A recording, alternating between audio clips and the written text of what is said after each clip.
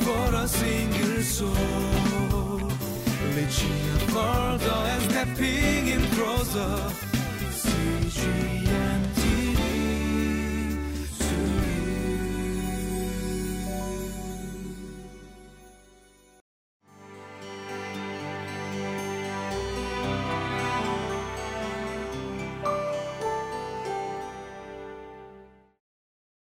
Welcome to Living Life.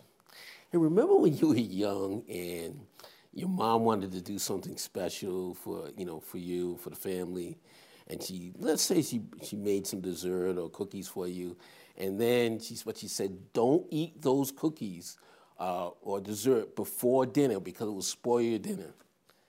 How did you react to that? Did it make you want to actually sneak one of those cookies more?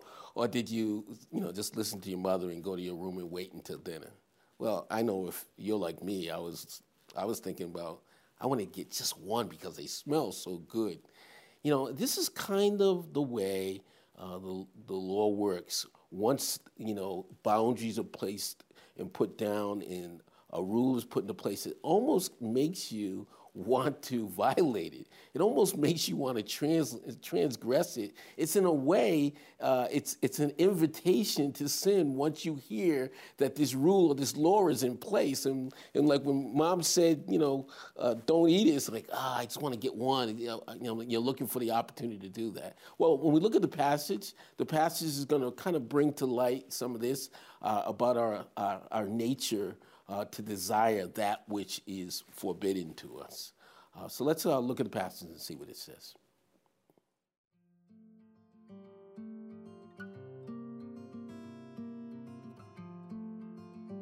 Romans chapter 7, verses 7 through 25. What shall we say then? Is the law sinful? Certainly not. Nevertheless, I would not have known what sin was, had it not been for the law. For I would not have known what coveting really was, if the law had not said, "You shall not covet." But sin, seizing the opportunity afforded by the commandment, produced in me every kind of coveting. For apart from the law, sin was dead. Once I was alive apart from the law, but when the commandment came, sin sprang to life and I died. I found that the very commandment that was intended to bring life actually brought death. For sin, seizing the opportunity afforded by the commandment, deceived me, and through the commandment put me to death. So then the law is holy, and the commandment is holy, righteous, and good. Did that which is good then become death to me? By no means. Nevertheless, in order that sin might be recognized as sin, it used what is good to bring about my death, so that through the commandment sin might become utterly sinful. We know that the law is spiritual, but I am unspiritual, sold as a slave to sin. I do not understand what I do. For what I want to do, I do not do, but what I hate, I do. And if I do what I do not want to do, I agree that the law is good. As it is no longer I myself who do it, but it is sin living in me. For I know that good itself does not dwell in me, that is, in my sinful nature. For I have the desire to do what is good, but I cannot carry it out. For I do not do the good I want to do, but the evil I do not want to do, this I keep on doing. Now if I do what I do not want to do, it is no longer I who do it, but it is sin living in me that does it. So I find this law at work. Although I want to do good, evil is right there with me. For in my inner being I delight in God's law, but I see another law at work in me, waging war against the law of my mind and making me a prisoner of the law of sin at work within me. What a wretched man I am! Who will rescue me from this body that is subject to death? Thanks be to God who delivers me through Jesus Christ our Lord. So then I myself in my mind am a slave to God's law, but in my sinful nature a slave to the law of sin. Welcome back to Living Life. So when we talked about this passage, I gave you the example when your mom makes some dessert or some cookies or something good, and there's a desire in you to disobey what she says and to get the cookie anyway. And that same desire is in all of us. And actually the Bible says that the law stimulates that desire. So when we think about the law, if the Lord does all of that, the inclination is to say, well, is the law good? I mean, if the law is doing that, or rules when you lay down boundaries, is it good? And so Paul answers the question that the law is holy, the law is good. The problem is not with the law, the problem is with us in terms of our desire to disobey the boundary, to disobey the laws. So dying to the law, it doesn't make the law bad because Paul is saying that we have to die to the law. Paul is just talking about giving us a freedom so we can actually serve and actually live out and walk in the way that God always intended for us to walk.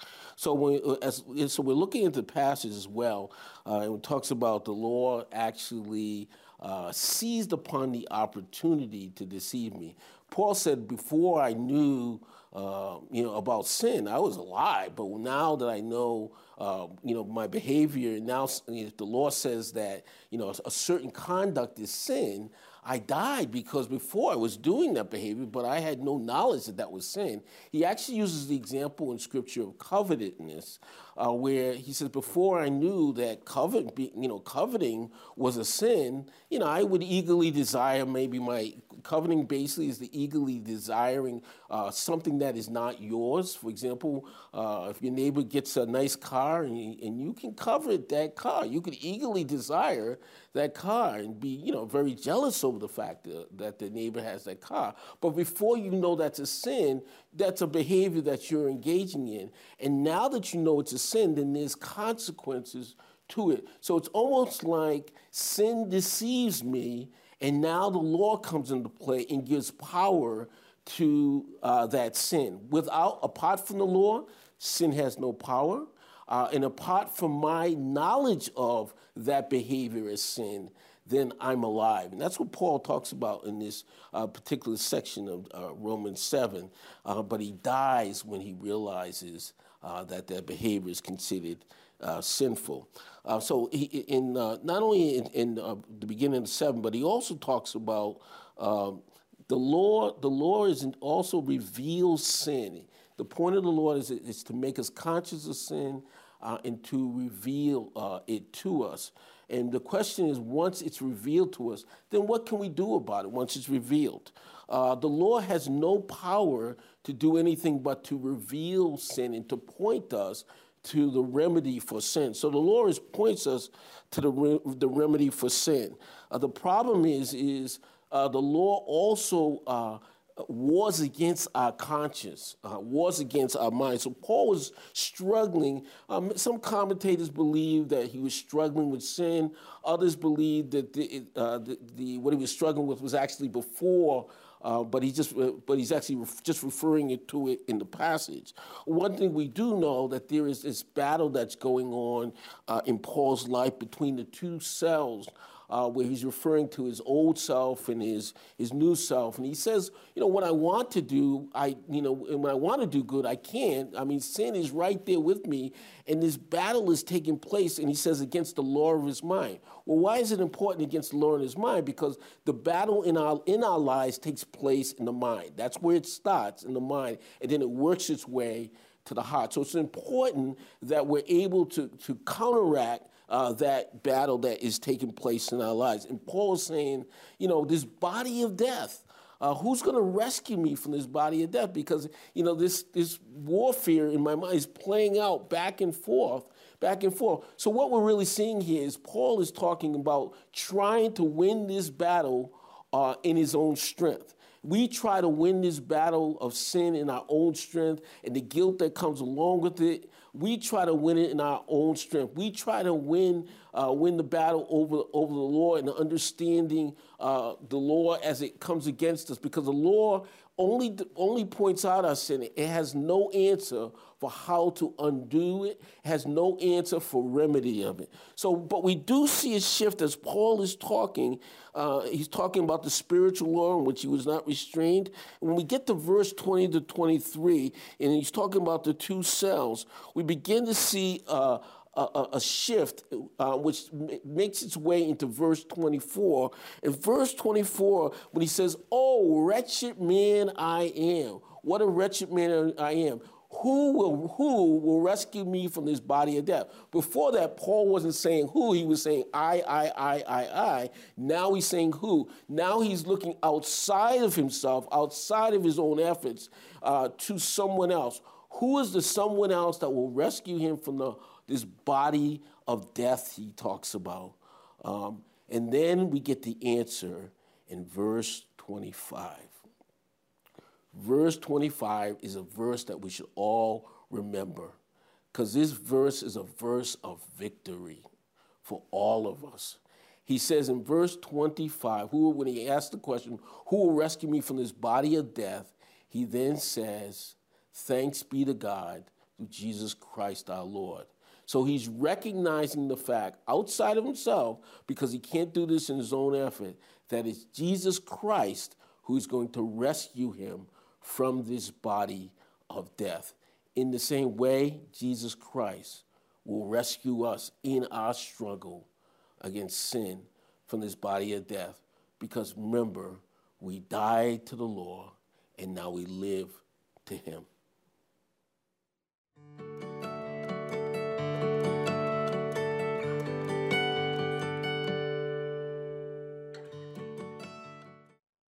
Are you struggling with sin? Is there something in your life that you're just not able to get over, and it seems like your old self is rising up again just when you thought that you were taking steps towards Christ? Maybe, like Paul, it's you trying to do this in your own effort. But maybe God's saying to you, don't do it in your own effort, but let me take control and be the remedy for your sin. Let's pray. Father, we thank you for this time, this moment. We thank you for those who are listening.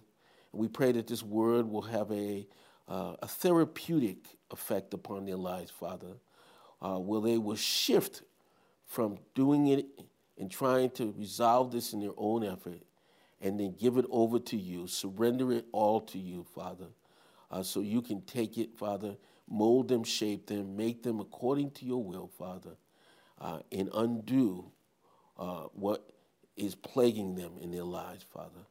I pray that they will trust you for this in every way and not trust in their own selves. I pray all this in Jesus' precious, wonderful name. Amen.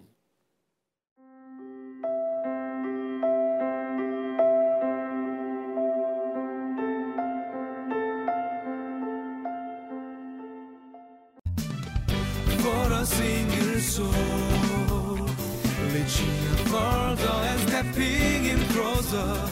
CG.